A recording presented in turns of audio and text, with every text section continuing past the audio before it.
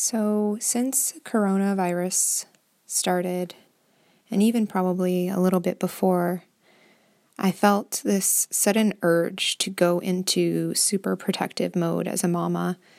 And I know that the facts don't really point to children getting sick or contracting the virus, but I've just been hyper vigilant of being extra careful and mindful of what we're doing, how we're stocking our home with cleaning supplies and food, and just really doubling down the efforts to keep the family safe and protected, including distancing ourselves from those that we love. And it's been really challenging. But even with the information, the knowledge that kids don't generally get this disease or contract the virus, I'm still feeling the need to go out and get the checklist that the CDC is recommending. You know, getting Lysol and getting cleaning products.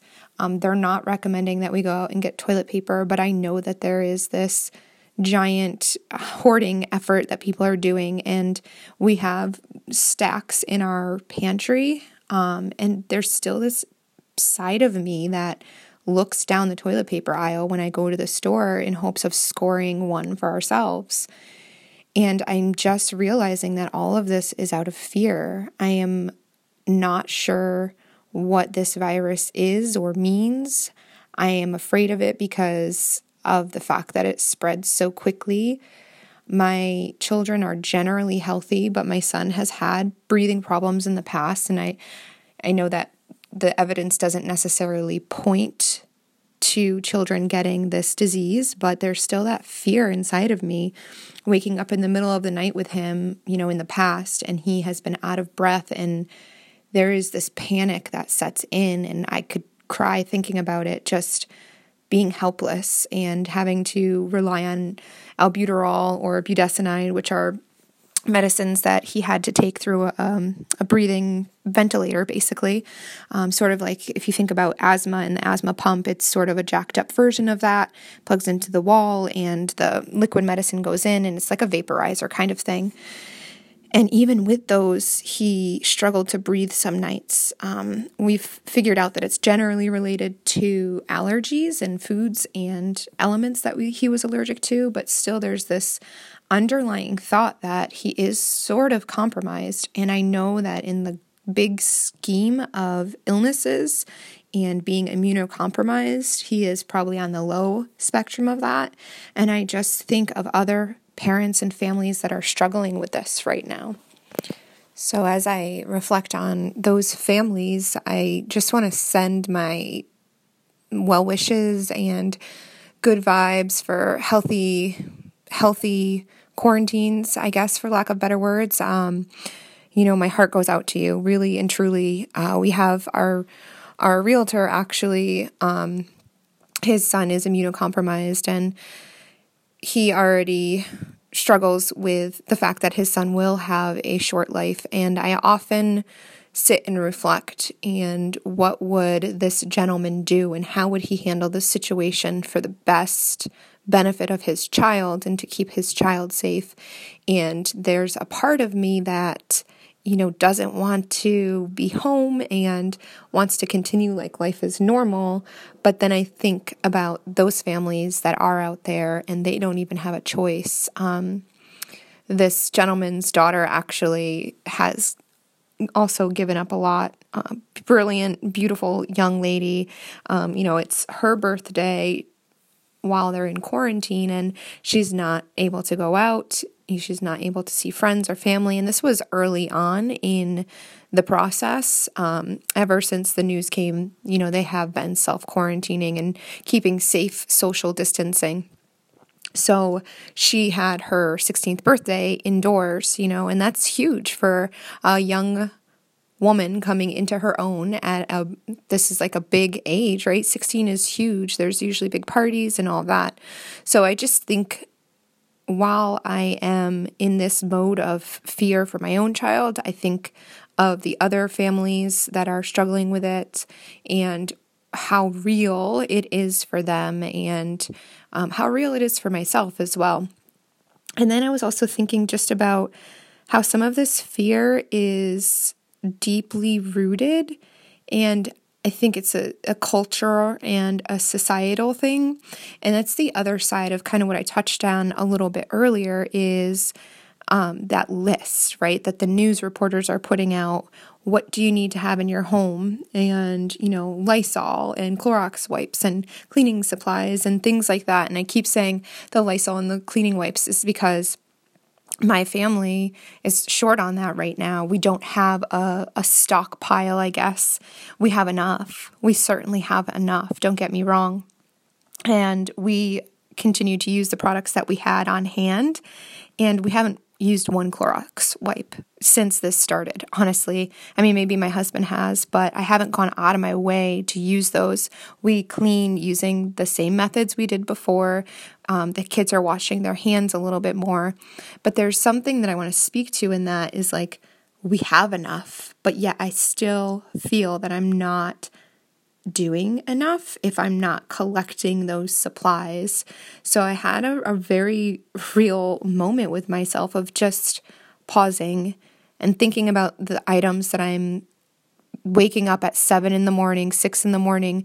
to go out to the store to be the first person in line to get, when in reality, I'm not even using them. And like, why am I doing this? Why do I feel so driven to get this done? And it's like, to me, it's that fear of not having it, but where it comes from is, when you're in school. I think this is where it comes from for me when I'm in school or when my parents give me chores and tasks to do. If you don't finish them, what happens? You get grounded. You don't get a good grade. You're not good enough. You're shunned maybe, or there's a repercussion or there's a consequence, and the consequence is generally negative when you don't perform. And in my mind, in my role, I might not be in school right now. I might not have parents telling me what to do, but the news, they know, right? They're in the know. So I feel if I'm not listening and not getting these things checked off for my family, then I'm failing.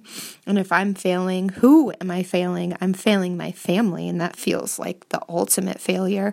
Forget grades, forget, pleasing your parents. If you as a parent yourself are failing, oh my gosh, what does that mean? It all, for me right now in my life, in my world, it all begins and ends with them. If I go out to work, I choose to work, it's for them. I do have my own hobbies, obviously yoga, and I love that. Doing Reiki, I love doing that. And those are for me and the people that I serve, that feels great. But really, in reality, when I go out and I choose to work, it is for my family and to provide for them. So with this outbreak and this fear and not providing for them, I feel like I'm a little bit of a slacker in that. So I'm really trying to balance out what do they need and what am I imposing on myself that they need because of what other people are saying. And I think that is probably something that resonates with a lot of us. What other people tell us, what other people put as expectations, sometimes we feel like we're failing because we're not meeting what somebody else is telling us we should do. So I just wanted to take a moment and be really real and share what I'm struggling with, because I think that it's probably not uncommon that other people are feeling this way.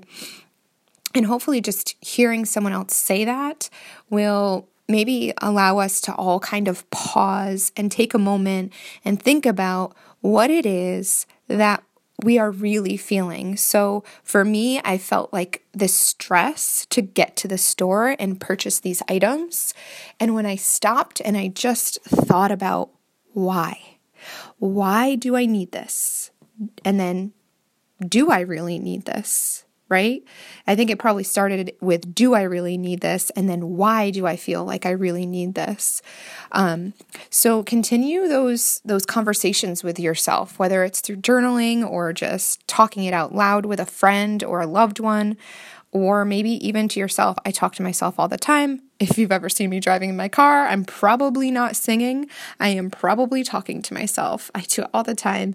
We're calling it, Dana and I have kind of coined that talk journaling rather than word journaling, with a pen and paper, just talking it out, whether it's on our own to ourselves or with each other. So I'm hopeful that we can all learn something from this. I'm definitely learning something about myself, some deeply rooted fears or anxieties that I had that I can begin to let go of. And really, we can take anything that's negative and find the positive in it. And I know that's hard. Some of you are struggling a lot with this. I don't want to sound flippant. And there are really big things, even bigger than this pandemic, honestly, that people are dealing with. There is a silver lining. You just have to look for it.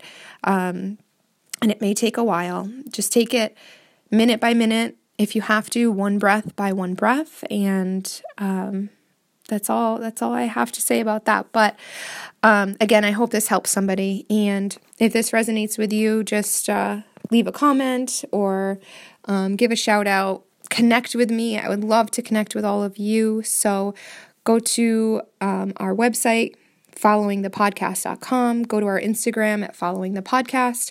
Wherever you feel best to connect, just reach out. We're here for you.